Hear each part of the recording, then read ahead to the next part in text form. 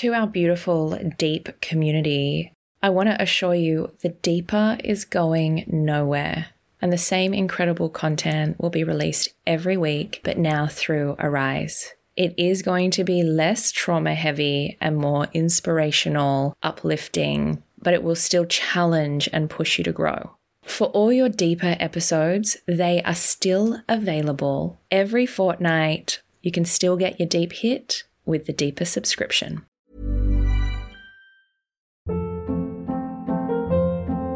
Hold up. What was that? Boring. No flavor. That was as bad as those leftovers you ate all week. Keke Palmer here, and it's time to say hello to something fresh and guilt-free. Hello Fresh. Jazz up dinner with pecan-crusted chicken or garlic butter shrimp scampi. Now that's music to my mouth. Hello Fresh. Let's get this dinner party started. Discover all the delicious possibilities at hellofresh.com. I'm not asking other people to come and join me in fatness. I'm just like, literally, let me be fat, you be thin. I don't care. Mind your business. I think that the idea that we can unhitch this idea of being a good or bad person from how much we weigh, 100 kilos plus, is really what we're aiming for. Welcome to The Deep. I'm Zoe Marshall. In my early 20s, a lot of traumatic things happened, and ever since then, I have had this fascination with people and their stories. This is The Deep. Today I speak to the Bodzilla, also known as April. She is a trailblazer, a woman that's created a safe space for body acceptance and fat positivity. We're talking all about fat, the shame, the stigma, the attitudes towards it, and how we need to banish fat being bad.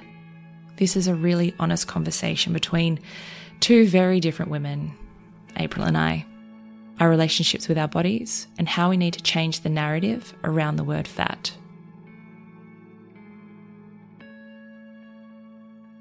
April, aka the Bodzilla, welcome to The Deep. Thank you so much for having me. You know, I found you from your billboard.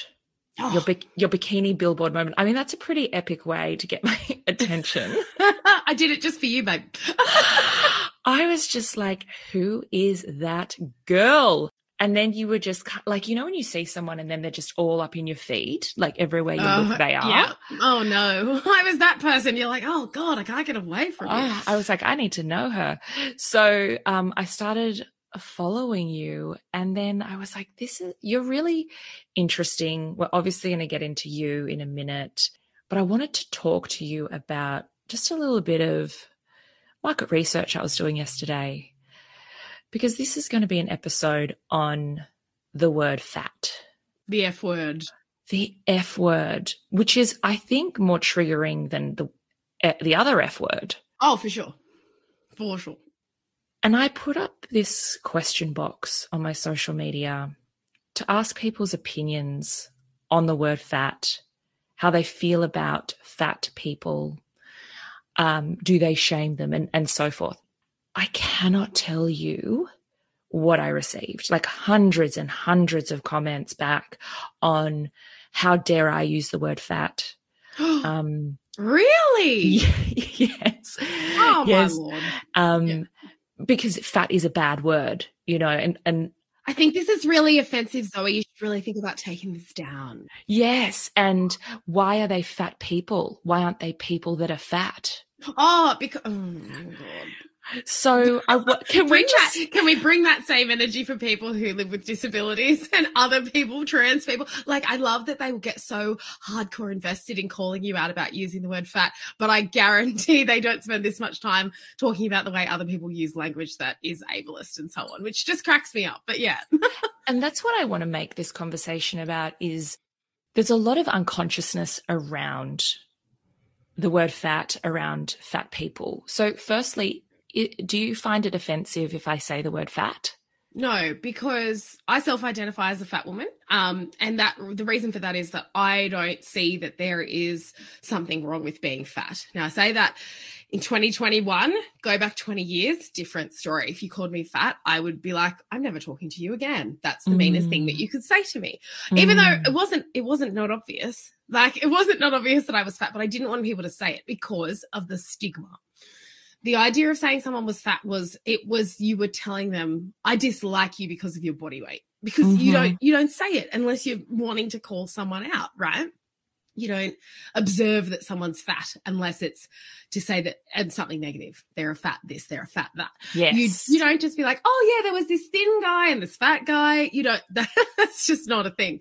It is in my world because I don't feel uncomfortable about the word fat, but I definitely think that if I thought if you were using that word in a way to be derogatory towards me, sure, but you and I are on the same wavelength around the fact that it's just a word to describe a thing, which is fatness. It's a describing word, right? Exactly. It doesn't have meaning attached to it. It doesn't have vitriol attached to it. It is a describing word. So like, I think, and this is what we need to break down now, is when did fat become bad?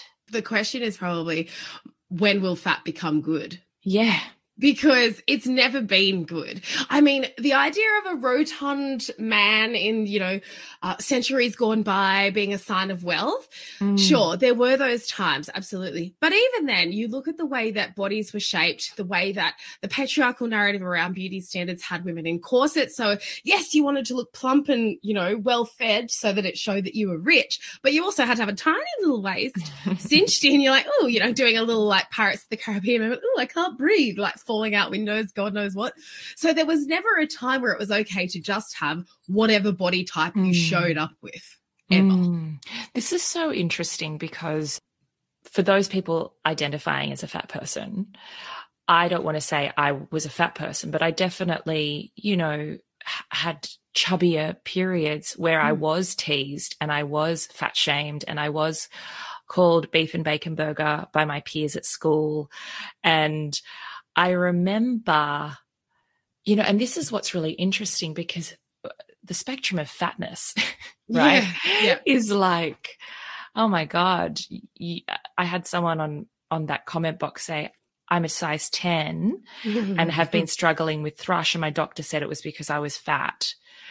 And time for a new doctor, babe. Just like, I am not a doctor, but I can tell you I'm still more qualified to talk to you about your body weight than that person because they don't know what they're talking about.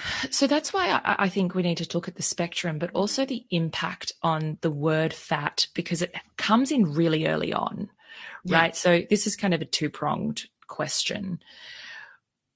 The impact of when we learn what fatness is, right? And it is always in a negative way. Yeah. I mean, that stayed with me forever, I remember that. I remember going to a Salt and Pepper concert. Oh, I'm jealous. When I was like, maybe it was, I was in my chubby days. So it was puberty time, 11. And I remember that they were fuller women than any other kind of celebrity out there. Yeah. And they weren't fat, but they made me feel more normal, right? I felt like there was someone that made me feel normal. And this is the thing that is happening now with children is, and you have a child. I do. YouTube, these things are becoming very detrimental, right? I mean, they always have been. Barbie, cartoons, Disney. How do you navigate that then when children are impacted so early? One of the really important parts of, I guess, what I'm doing now is talking a lot to other parents, most often mums, about the ways that they handle conversations. Like, as in, my mum friends say, well, you're the Bodzilla. Tell me how I how I handle my 8-year-old coming home and talking about their body. And, for all the fat kids or all the fat parents out there, there's also lots of skinny kids. And the thing is, body shaming more broadly is a real problem. And kids are so mean. But it's because they just say what comes into their head. Now we have to work all the way back to, how did that get in their head? How did you, as a parent and influence, as someone who's in the media, you mentioned YouTube, and that's, a great example of where did you see that made you think that? Because they don't know anything until we tell them. They're pure sponges. So the idea that your child either would be the victim of someone else's body shaming mentality through their child, or that your child would also carry a narrative inside them around bodies, that's with us. So it's about, how do we talk about ourselves in front of them and at all? Because let's not try to, just do it one way for the kids. We've got to do it for ourselves as well. We have to genuinely be like, I'm not going to be mean to you when we look at our bodies, and go, I'm just going to be like, all right, do I wake up in the morning every day and go, I feel like I'm the sexiest person alive? Potentially not. I mean, not me personally, other people might. But I can still go, okay, I'm here. I'm alive. I feel okay. Like, that, being able to just turn up in front of your kids and not have body shame that they can see is a really important first step. And I think also destigmatizing language. So if, like me, your child comes home and says something about big fat blah blah, and you think, we don't talk like that here, so obviously that's a daycare thing. Yes. Which then obviously other parents are responsible for, and I can only do so much, because I realize that, it's a big wide world. I can't be there all the time to be like, oh, hang on, we don't talk about bodies. Oh, hang on, we don't speak like that. I think that the most important thing I can say is, oh, yeah, that person's fat like me.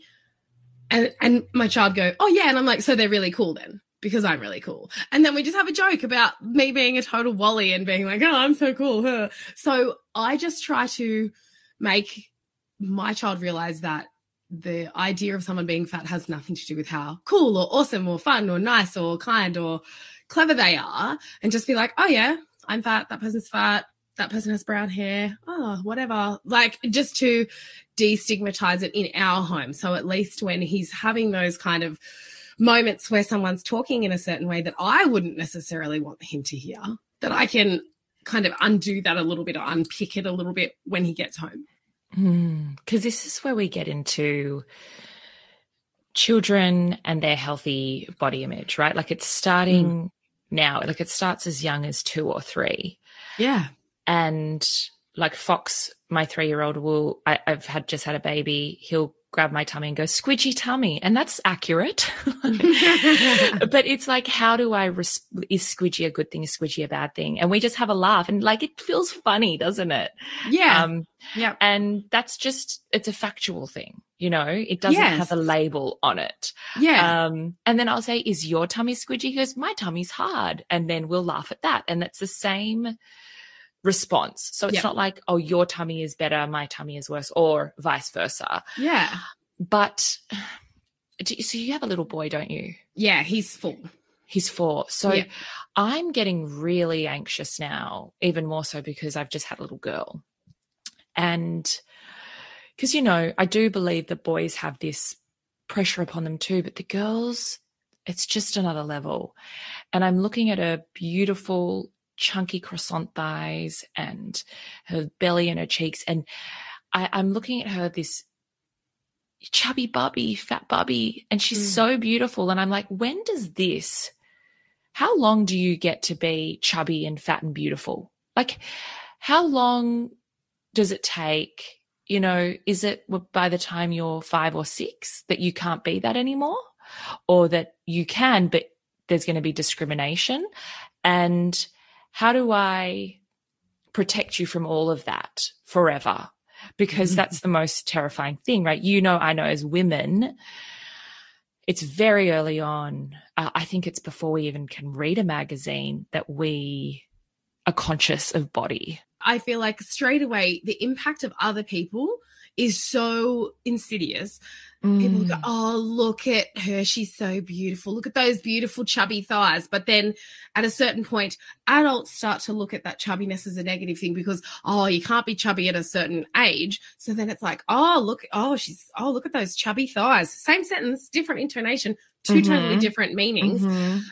One that's laden with shame. So I think being able to have the energy to dismiss remarks like that and say, oh yeah, I mean, Yeah, she's a very clever girl. And we don't really talk about bodies. Like, see you. Goodbye, Doris, and just run away as fast as you can.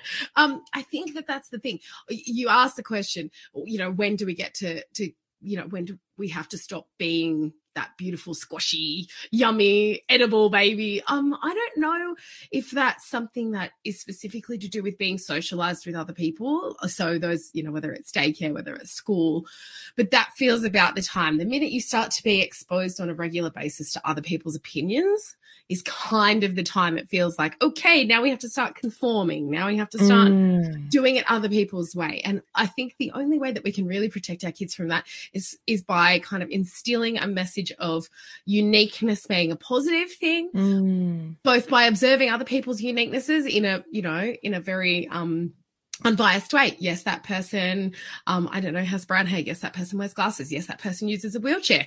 And just being like, that's a fact about them. I think being able to really destigmatize all of the conversations we have about other people. So it's just always observations. It's never a moralizing thing.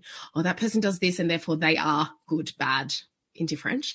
It's simply just, oh yeah, John is someone who uses crutches to get around and this other person, has long hair. It needs to just be a fact. Yeah, a fact. Yeah, no moral value attached to people's existence in that way. Because I had my moment where, I didn't think that I was fat, but I was called fat. And that was a shocking moment where you're like, okay, the world looks different now because someone's labeling me as something. Yeah. Do you remember that moment for you? I remember a series of moments or a series of actions by one particular person that kind of cemented the fact that everybody thought I was fat. And that was being 5 years old in kindergarten, and this boy used to call me Fat Albert. And he used to say every time I walked past, hey, it's Fat Albert.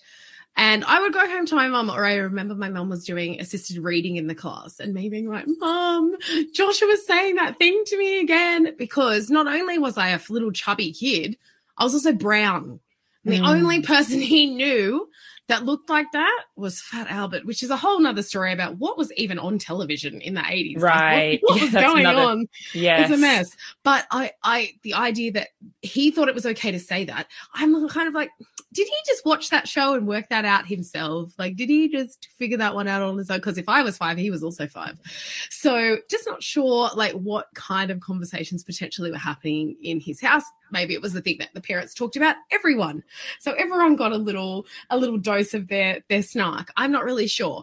But the fact that he would do that and no one else would say anything to him, except the teacher would be like, stop it, Joshua. Don't be silly.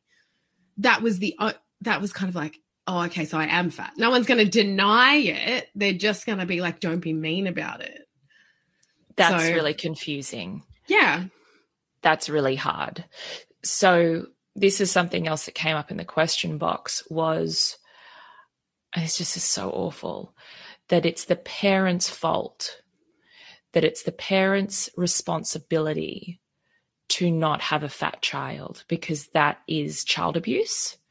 And it's attached to shame. So why would a parent allow that for their child, which is, for me, outrageous? But is that something that you have heard?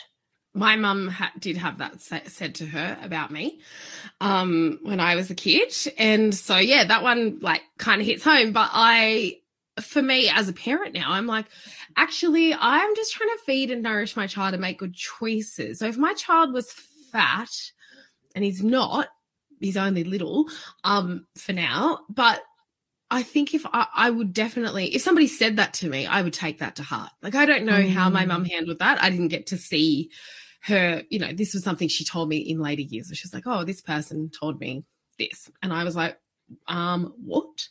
And so I think knowing that the idea that you already say enough terrible things to yourself as a parent about how badly you're doing. It's like innate. Are you a parent? I don't know. Do you feel bad about yourself? Yes. Okay. Well, then you probably are. You know what I mean? Like, if you're feeling like that everything that you've done is maybe not as good as it could have been, if you're constantly questioning yourself, and then to have somebody suggest that you're abusing, I mean, it's such a disgusting way of minimizing actual child abuse for a start. Absolutely.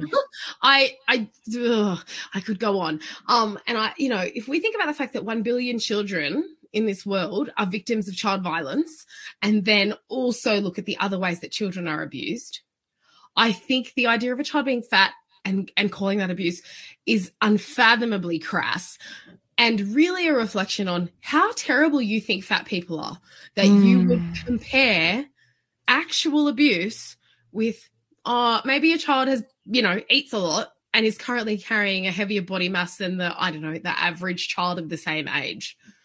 Given that also children grow and change almost in front of your eyes. So a fat child today is a tall and skinny kid tomorrow, because that's just what they do, is really, it's painfully just ignorant to that offends me so much more than most of the things people could say, because it just proves to me how disgusting and wrong you think fat people are, because you would compare them to abuse. And I'm just kind of like, wow, you are really a yuck person. But at the same time, I'm like, but I'm not. I know that I'm not. So I feel okay. But if somebody told me that about my child, if I was the parent, I don't know how I would handle that. I've got to say that is a really hurtful and disgusting thing. And I hope that person listens to this podcast and knows that I think that they are a grub. And I think it's also just to hear you differentiate what that means, I think is really valuable. For them to go, holy shit, yeah, that is a really horrible way to think about something. Yeah, well, that would be the ideal outcome, that they actually listened and heard that and went, God, I couldn't have been more wrong. But well, that's the whole point of this podcast. I feel like that's not always what happens. Sometimes I feel like it only reinforces to them that we don't get it. And we just want to live in a fantasy land, and they're right. And to them I say, I wish you luck. You're going to need it. I wanted to go through just a couple of other things that that came up, because they're really interesting, because I have my own lens on this, but it's just not as perhaps ignorant as some others. And I really do want to make this podcast for the people that have these ideas. So do you mind if I go through some of them? Oh, no, you can't. I mean, none of these comments will shock me, I don't think, even if they're god awful, because, 36 years of being a fat person means that I've heard pretty much everything there is to hear. So let's unpack them and hopefully help some people get around their biases and just disassemble them a bit. Please. Okay. This is their choice to be fat. I don't understand why you would disrespect your body. Yeah. So obviously there's a lot of my body is my temple kind of vibes coming through there. The idea that it's a choice to be fat is wrong. I'm not sure how to kind of articulate that differently, but that makes sense. It's not necessarily a choice. Is it a choice to eat and nourish your body when you feel hungry? Yeah, because obviously lots of people choose not to do that, and that is very dangerous and harmful. Eating disorders are more prevalent now than they've ever been, and the idea that only people who are thin have eating disorders is totally incorrect. Narratives like this only further eating disorder behavior in people of all body shapes and sizes. And perpetuate an ongoing idea that fat people are not only unattractive, but they're also stupid and make bad choices. Yes. And I've got to tell you, I'm not stupid. I think I make great choices. Also, I've got a huge ass. You can have all three. And I just think that the idea of the choices that I've made in my life, and in relation to my weight as well, none of them are bad choices. I've had weight loss surgery, and I made that choice consciously, feeling like I too thought this is the choice that's going to fix my life. Now, as it turns out, fixing my life came along when I started to accept myself and get rid of trash people from my life. But here we are, 6 years later. Is that right? Is that maths? Yeah. 6 years later, it's like 2015. So you had a surgery. So 6 years ago, I had surgery. I guess people in my family and also my ex-partner had this surgery, because in my life, lots of people are affected by weight stigma. And so, and now we kind of go, oh, well, actually, that's probably because genetically you might just be a heavier person, duh. But anyway, that's another story for another day. And so, yes, I had weight loss surgery, which I felt I won't say pressured to do. I just felt like it was the best choice because I could see that other people seemed to be living their best lives post-surgery. Oh, I've lost that weight. That's all I ever wanted in my life was to not be fat, which like now I'm like, God, we really need to want more for ourselves. But that Totally. at that time felt like the right choice. And I say this often because it's not something that I talk about a lot because I don't feel like it has a lot of relevance now because I'm still living in a fat body. I've lived in a body that's fatter than the one, you know, that I'm in now. And I have been thinner, but that was, you know, only for a few years. And I think the idea that I would choose to have weight loss surgery because people believe that it's a choice to be fat. And then now knowing everything I've gone through in the last 6 years, I'm like, it's not the choice that you think it is. The idea that you would choose against your natural instinct to feed yourself, to keep yourself alive, so that the person who left this comment feels like you're smart. Yeah, it's not for me.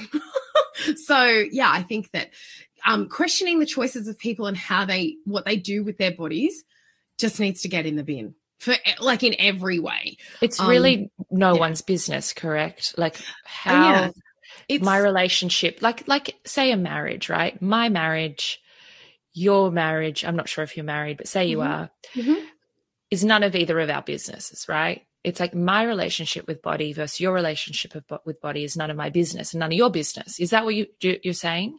Yeah, and I think that the ownership that we can take over our own bodies is not something that someone else can grant to us. It's ours. It's up to us. And I think if we look at the way that if we want to, you know, stigmatize and police the way people, you know, augment and change their bodies, I read something really great yesterday. On Instagram, of course, because where else do I read things? Not in actual books, obviously. Yeah. So I read something yesterday that was talking about, you know, how people, like what people do with their bodies and the fact that it's really not up to us to talk about it. And this is a tweet from @nonbinarythings. Reminder that you have the right to alter your body until you feel at home in it, whether that's clothes, makeup, haircuts, or more permanent things like piercing, tattoos, hormones, and surgeries.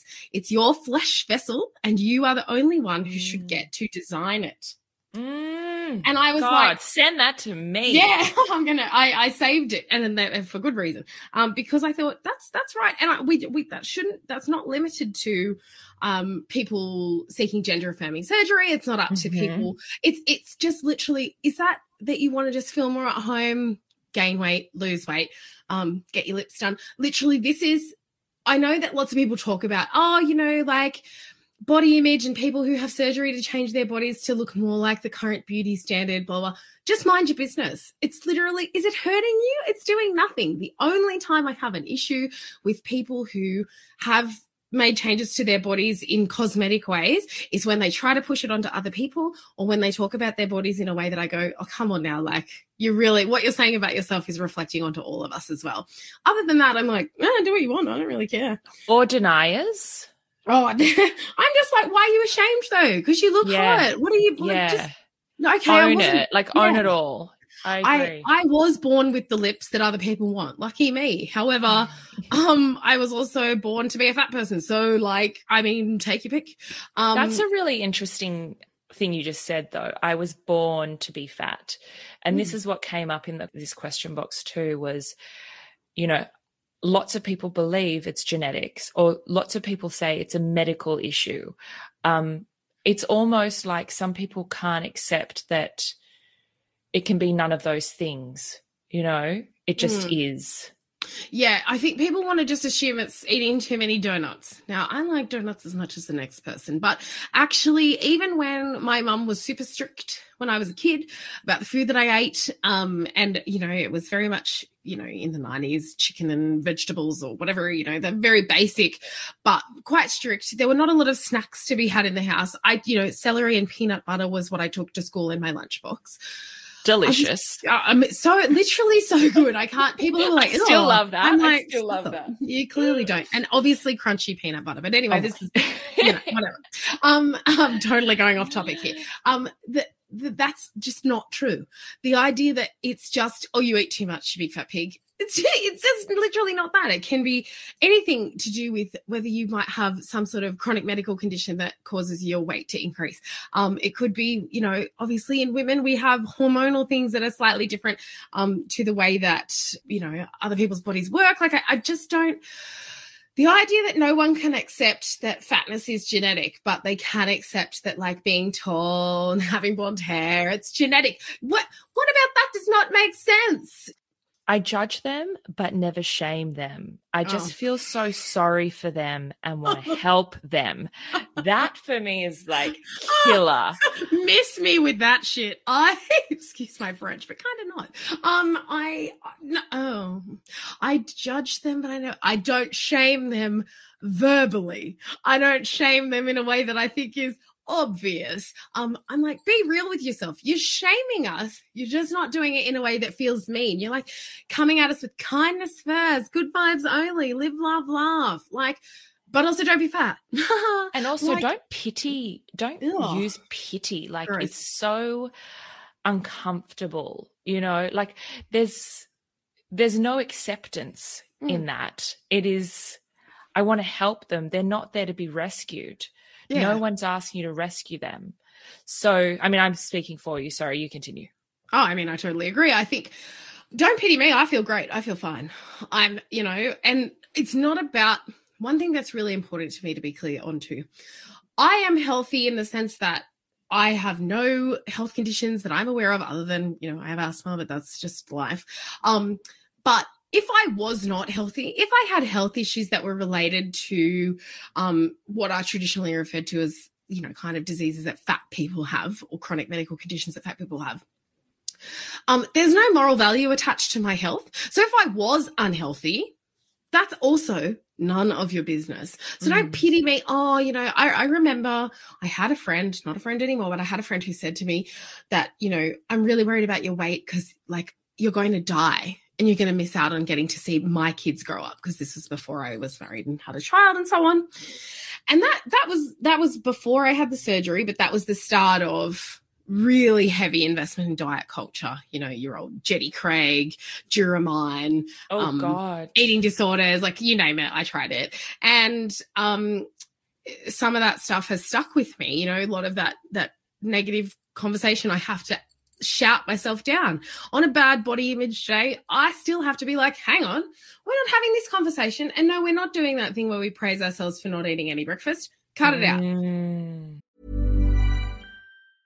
Ever catch yourself eating the same flavorless dinner 3 days in a row? Dreaming of something better? Well, HelloFresh is your guilt-free dream come true, baby. It's me, Keke Palmer. Let's wake up those taste buds with hot, juicy pecan-crusted chicken or garlic butter shrimp scampi. Hello Fresh. Stop dreaming of all the delicious possibilities and dig in at HelloFresh.com. Let's get this dinner party started.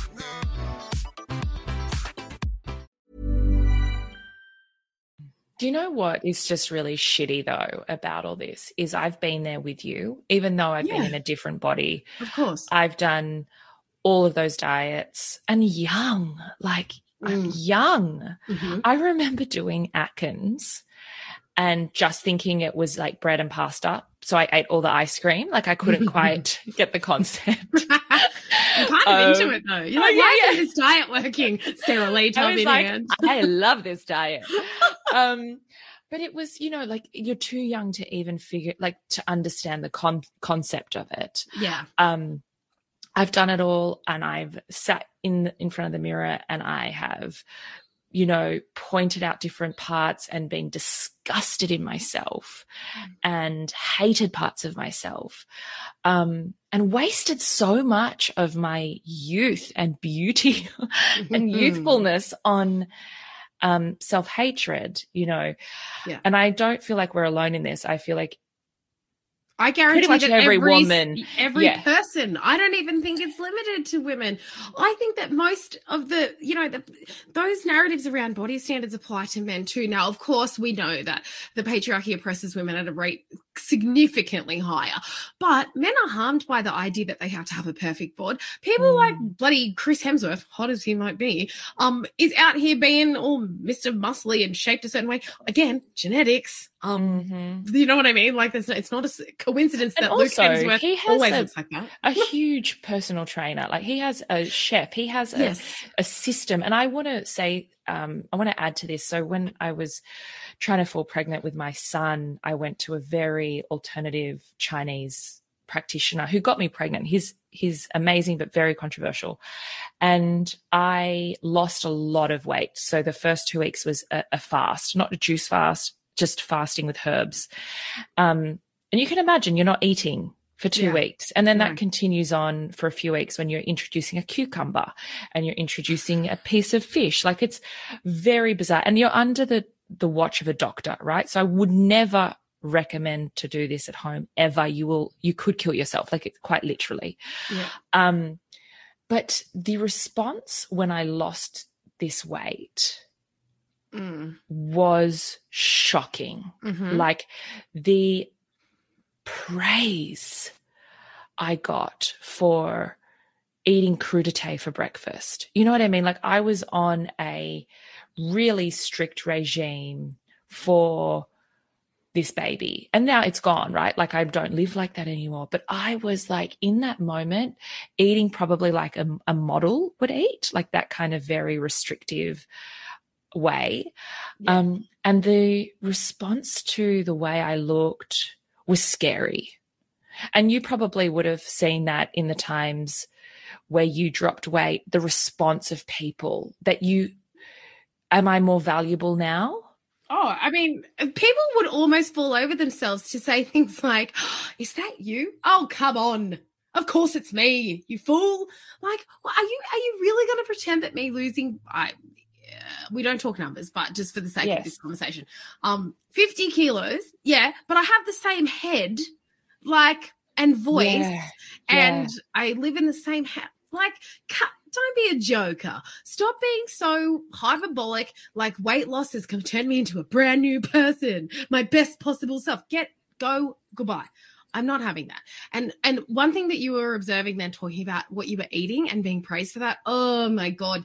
And conversely, though, and this is the difference between, and you acknowledged this earlier, the difference between the fact that we've both shared the experience of negative body image, body shaming, fat shaming, all of that, but the difference being that even at what you would have, like your chubby size, like if you think about as an adult now, ridiculous. You would still be able to be that girl eating a burger because she's not like other girls. But if I was eating a burger, it'd be like, oh, you should have a salad, doll.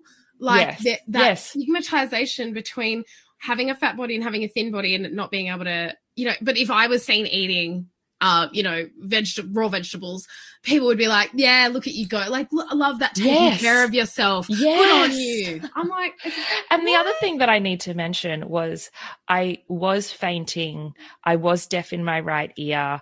I was in incredible amounts of pain. Like, it wasn't normal, you know. But what people were projecting onto me was, and really dangerous, like if I was younger and had that experience, really, I've never had an eating disorder, but that was the most disordered eating under a practitioner I've ever done. But that would have ruined me, you know. As a child. And if social media had been able to show you a plate on a plate. Ooh, get that away from me. My God. Day on a plate. What did I have? Well, coffee, water so far. And can I tell you, I really want to say something because I know lots of people in the media and I know lots of people in the industry and I know a lot of wellness advocates. And I want to say to you, I met with, during this time that I was eating just carrots, I was with someone in this industry that promotes loving yourself and promotes balance and all of this real toxic positivity. She was like, and she's incredibly thin. And she was like, I just don't want to have a baby because of what it's going to do to my body.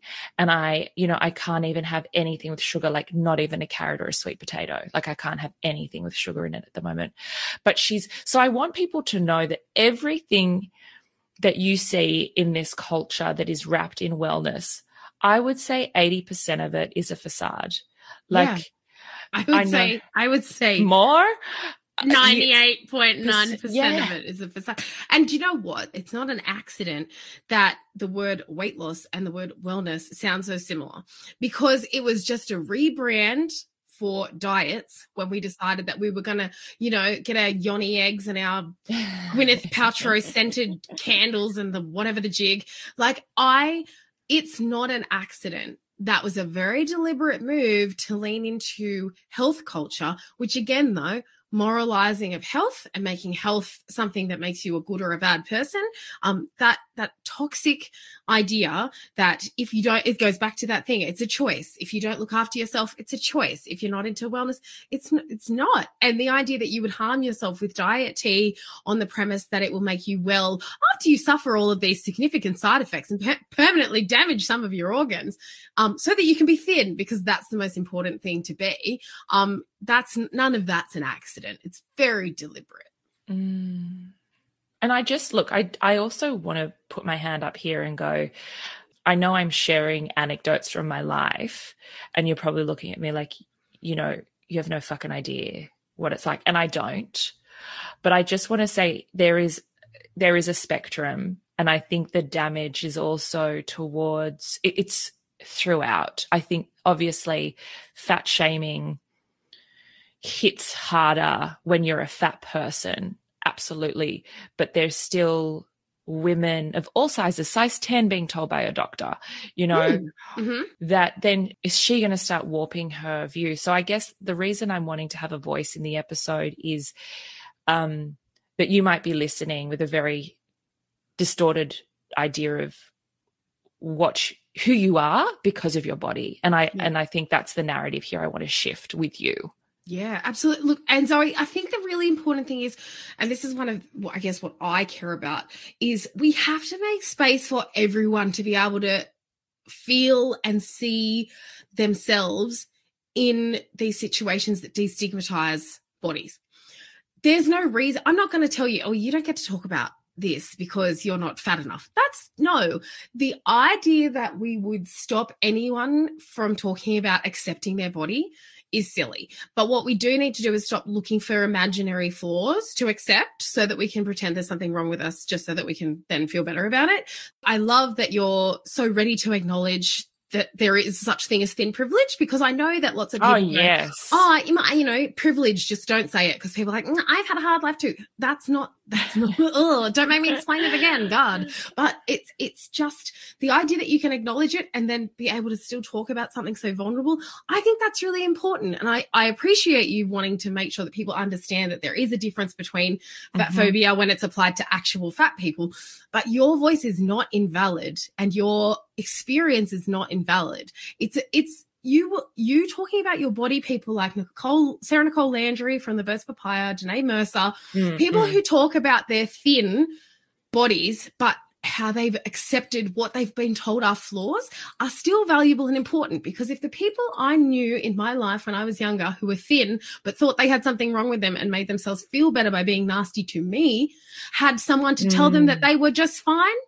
I would have probably not experienced the same thing that I went through, because hurt people hurt people. We know that. It's a saying for a reason, and it's true. And what's also true is that people who accept and love themselves accept and love other people much more readily. And I just love that whole idea of thin privilege. Can we go into that just a little bit more? Because, I watch and I love all different types of people online, but I've got quite a diverse group that I follow. And I was watching Flex Mami discuss fashion. Yeah. And I mean, it's changing slightly now, but we're in 2021. Like, it's taken a long time. That is just one element of thin privilege, is this array of things to wear. Yeah. Please, you tell us about all the things that people that are listening that have thin privilege don't understand is thin privilege. Oh, I mean, look, it's everything, right? It's I spoke on Instagram the other day about Khloe Kardashian's ridiculous comments about, oh, I can't stand people who are like, oh, I'm so fat while they eat ice cream. Again, she obviously is on the same train as that person who thinks that it's a choice. Because we're not allowed to enjoy things now. See ya. Get lost. Like, can I not eat ice cream and also go for a walk and then also like stop it? Anyway. Yes. But anti-fat bias, moralized health, body shaming looks like all of that because it means, you know, when you don't allow fat people to have things, it's access to healthcare, it's access to fashion, it's safety. The idea that I could be on a dating app in the past and nobody would be worried about where I was going to be, whether I was going to be meeting that person in a public place. Like no one would have that conversation because they're like, oh, well, they're not going to try to attack you. Like, don't worry about it. Wow. Or to be a teenager and have someone in your family literally say, you'd never get kidnapped because they wouldn't be able to lift you up. Wow. Oh my God. I just got full body shivers. That didn't happen. Yeah. Oh, like 100% and not even just once. And I, you know, it used to, for me, I used to laugh along. I used to say those things to myself and then to other fat people because I believe those things because they've been said to me literally from the minute I could take on that information and those narratives. So the idea that the safety of fat people is not an issue is definitely something that needs to continue to be discussed because we are literally just we're desexualizing people. Yes. We're making, you know what I mean? Like it's literally taking away their ability to exist in the same way that thin people do. Thin privilege is not realizing that fat people feel that way about themselves because of what society has told them, because you could never fathom being made to feel that way. That's thin privilege. Yeah, this is why I feel like this is really important because it's changed everything, you know, for you. Forever.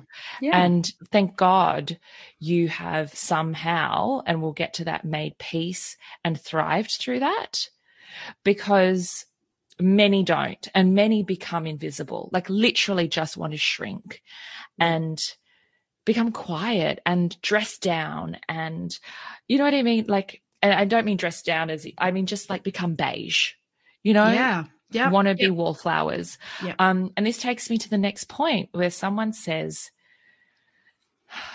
people who promote obesity as healthy, it's not healthy to be overweight. Being comfortable and saying fat is beautiful to an extent is okay, but not promoting if you're 100 kilos plus. Very specific. That's a very, I mean, telling on yourself a little bit about, you know, your ideal body weight being under 100 kilos. 100 kilos. As someone who hasn't been under 100 kilos in about 20 years, I'm kind of like, I don't think that's true. But also, you do promote body positivity. And I kind of hate that term because it makes me feel like saying fat is shameful. You know, like it has to, she's body positive, which immediately is a nice, like someone said to me, don't say fat, say plus size. And I was like, don't call me plus size. What is a plus size? Like plus size is, it's the most, look, I don't care. If you see yourself as a plus size person, that's weird. People who use words like fluffy, plus size, you know, just bigger, whatever. Do you know what? If that's the word that you feel okay talking about yourself, that is literally fine. Don't call me those words because I don't need them because I feel fine about being fat. That's the thing. And I think that what I'm trying to do today is take away the shame from fat. Yeah. Right? There's nothing shameful about being fat. And when you preach body positivity, that is just being proud of being who you are, correct? Yes, it is that, but that's more body acceptance, definitely, and self-love. Body positivity, you know, is a political movement around being able to open up the way that bodies are viewed and destigmatizing the bodies of fat, queer, black, femme people in the 60s. That's where it started. It's evolved from there. So I think the real meaning of body positivity has kind of been lost, which I think is why it's good for us to look for other ways to express what we want, which is to destigmatize weight and weight bias to be eradicated.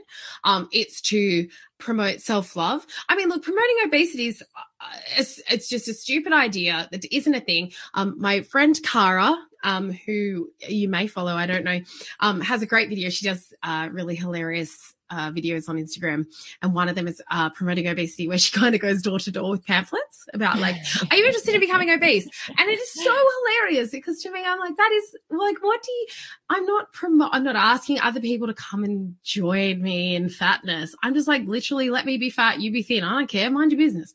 I think that the idea that we can unhitch this idea of being a good or bad person from how much we weigh, 100 kilos plus, is really what we're aiming for.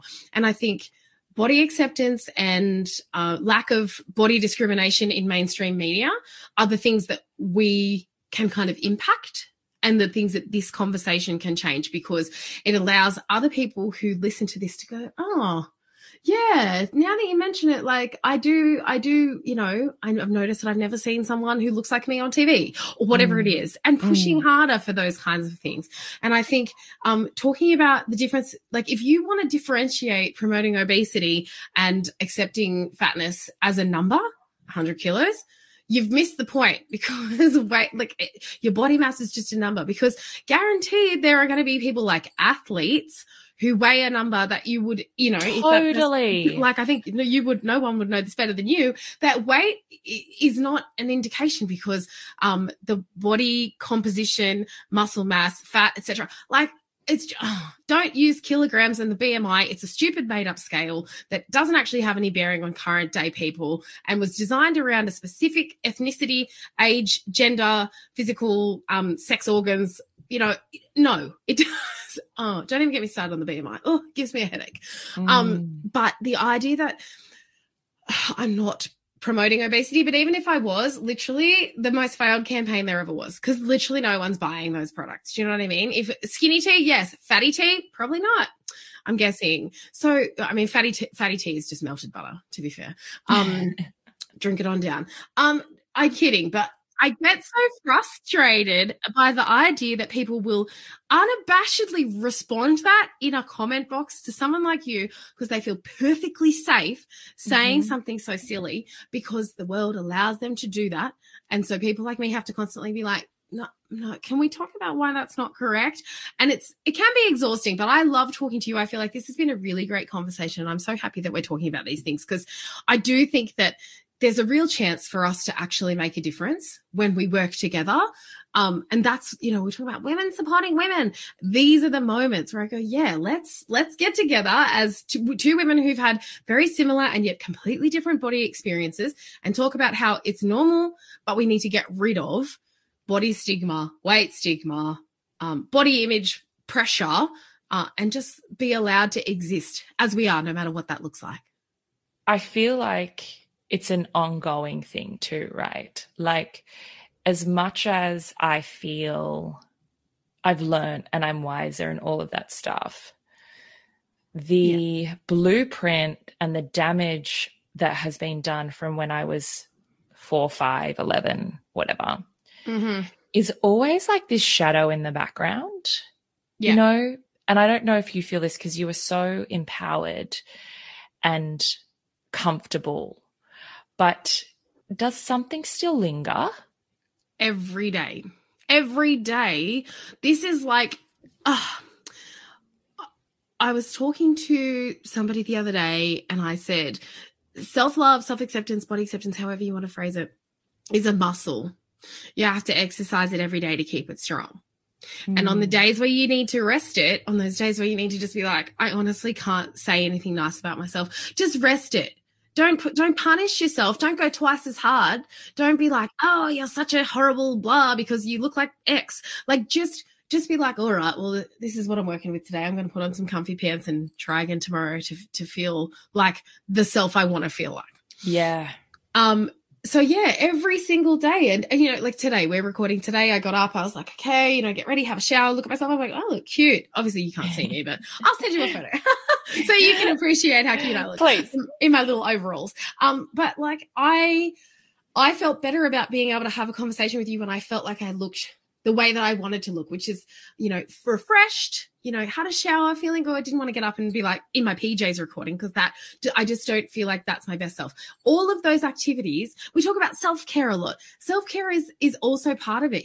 When we talk about self-love, how do you treat people that you love? You nurture them, you speak nicely to them, you offer them rest, and you take things, pressure off them when they need that help. You remind them how wonderful they are. Do that shit for yourself. That is what self-care looks like to me. Is being like, oh, I want to do whatever feels good, dress up. If I felt like I wanted to put on a full face of makeup, glue on some eyelashes so I could record this podcast, which no one can see me. I can look how I want, but that's how I feel. That's great. Like body image and self-love, and being able to maintain this level of okayness with myself is a daily exercise, and something that I've committed to, probably harder than any other kind of exercise I've ever committed to.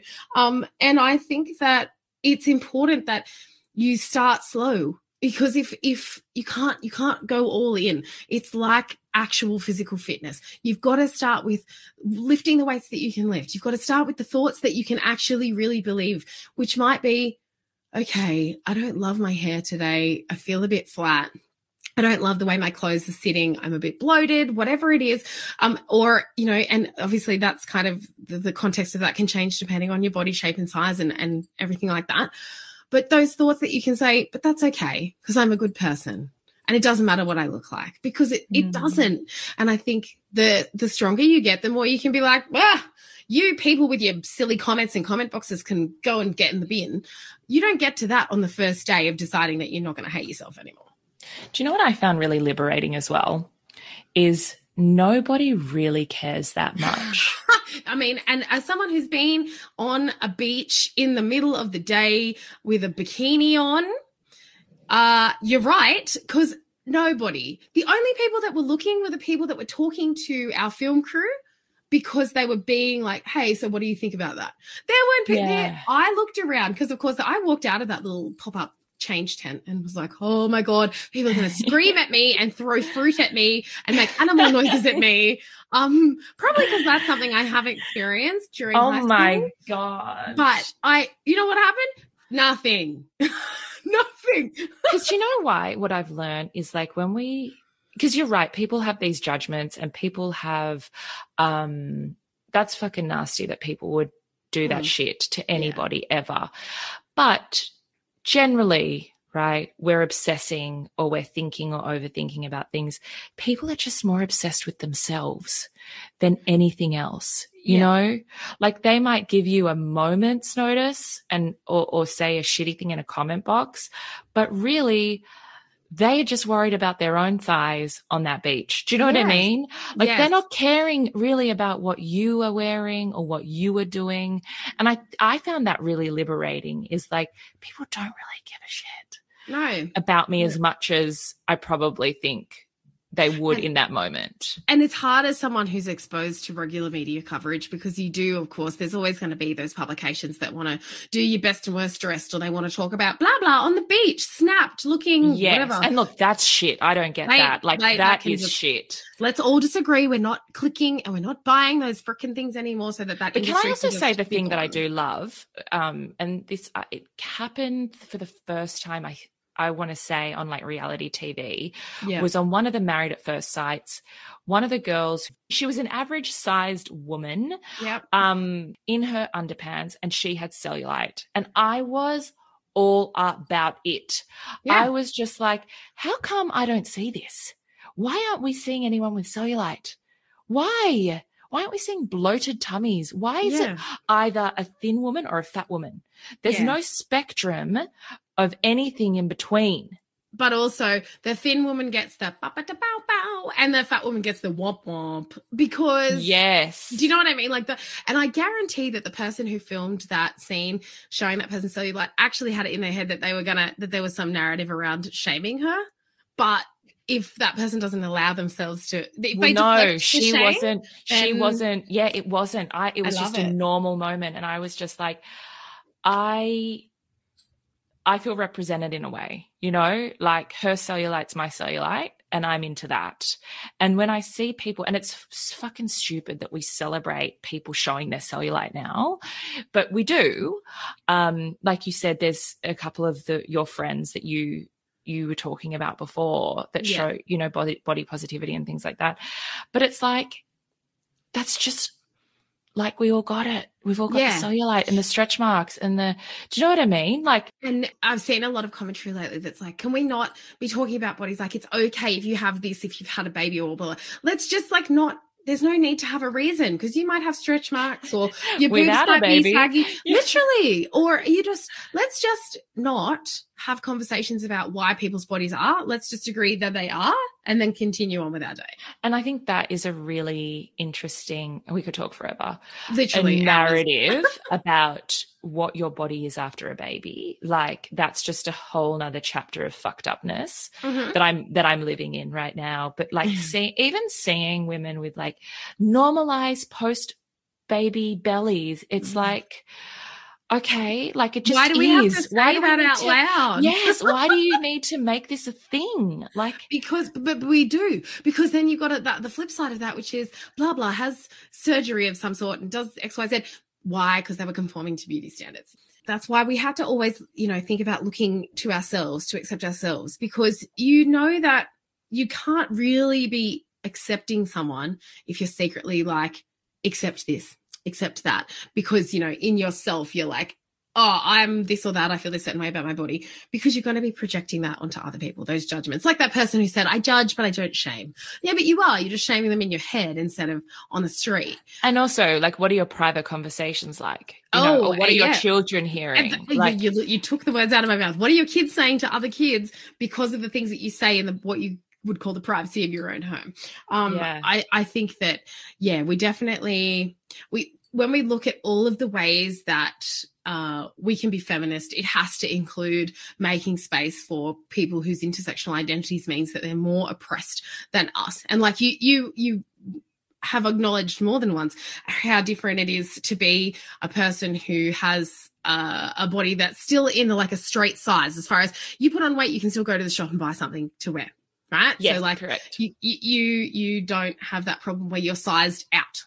So we still need to be making that conversation about not only taking away the stigma from the word fat, but then also like, what does that do? What does that look like? Like, aside from people not recoiling in horror if you say fat in front of them, oh, you're not fat, you're beautiful. Honey, I'm both. See you later. Taking away the idea then that fat is bad, but then what does that do? What does that actually look like? That looks like when you are a person who can shop at a straight size store, asking them, where's the size 18, 20, 24, 26, and so on, finding out, use the energy that you have as an ally to fat bodies and go, hey, Jeans West is a random example. You say you've got a curvy range, but essentially it just kind of looks like the same jeans, but with elastic waist instead of a zip. And I don't feel like that's what we're actually wanting here. Like, calling out your favorite brands when you work with brands, if you're a media personality and they aren't catering to other people you know and are friends with, whether it is on the internet or real life, and you go, I can buy this, but my friend can't get a matching one. Nah, I don't want it. And I get that that's idealistic. Flex talks a lot about the ways that, you know, obviously brands can do good, but they also aren't always necessarily doing it to the extent that it could be done. You know, I think that it's all of that conversation is powerful as long as we keep it going, because brands that don't run past a 14 are excluding so many more people. Yes. And we just somehow accept that. Okay. Forever. It's been the way forever. I can't shop there. Well, why do they still exist? When we see that narrative pushed around stores that exclude certain sizes of people, then we go, why do we accept that? Let's not. Let's not accept that. Let's not be the people that continue the narrative of, oh, well, fat people don't deserve fashion. Fat people don't deserve clothes. I know that there's so much more to it than that, because I understand, as someone who has worked with brands that are startups that have been started by women in Australia, it costs money to be able to extend your size range. But if your size range starts at an 8, that's going to be 10 times harder than if your size range starts around the average size of a person, which is your size 16-ish. If your size range is made for people with fat bodies and not for thin people are like, well, I can't buy from there. Stop literally complaining. We have had nothing for so long. And that's the thing. If you want to complain about what you don't have, complain about what other people don't have. Ask the brands that you love to cater for the people that you love. Because, I'm sure if we did a survey, there would be less size zeros than size 20s or 26s. Do you know what I mean? Yeah. And people will call that an obesity epidemic. We'll be like, no, we're all just existing, finally. It's not an epidemic, honey. It's just existing. You are just such a breath of fresh air, and I just feel so privileged to have you on here talking with me so candidly. And I know you do that every day, so it's not a surprise, but some people are just discovering you. So I'm going to leave all of your details on our show notes so they can hunt you down. Come and hang out. Come and hang out on the internet. We love that. We love that. My final question, which everyone gets, is who are you when no one's watching? I am still me because I'm okay with that. Yes. We all just fucking need to be okay. Yeah. Like, you don't have to be frothing over it every day. Just be okay with it. Oh, it's all I wish. That's all I wish for everyone, is that if they want to come out and be friends with me on the internet, that they do that and they learn to be okay with themselves too.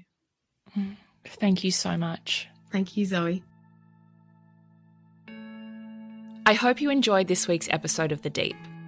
If it's left you with any burning questions for me or our guests, please hit us up by direct message on Instagram at What's the Deep.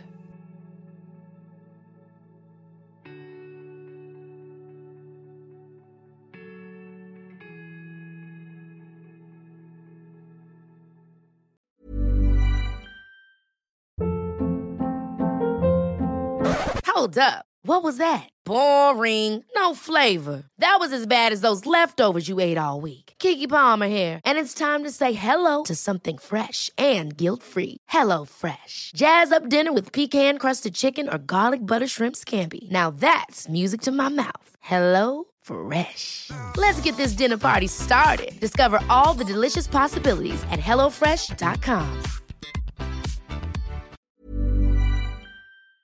Hi everybody, it is Zoe here.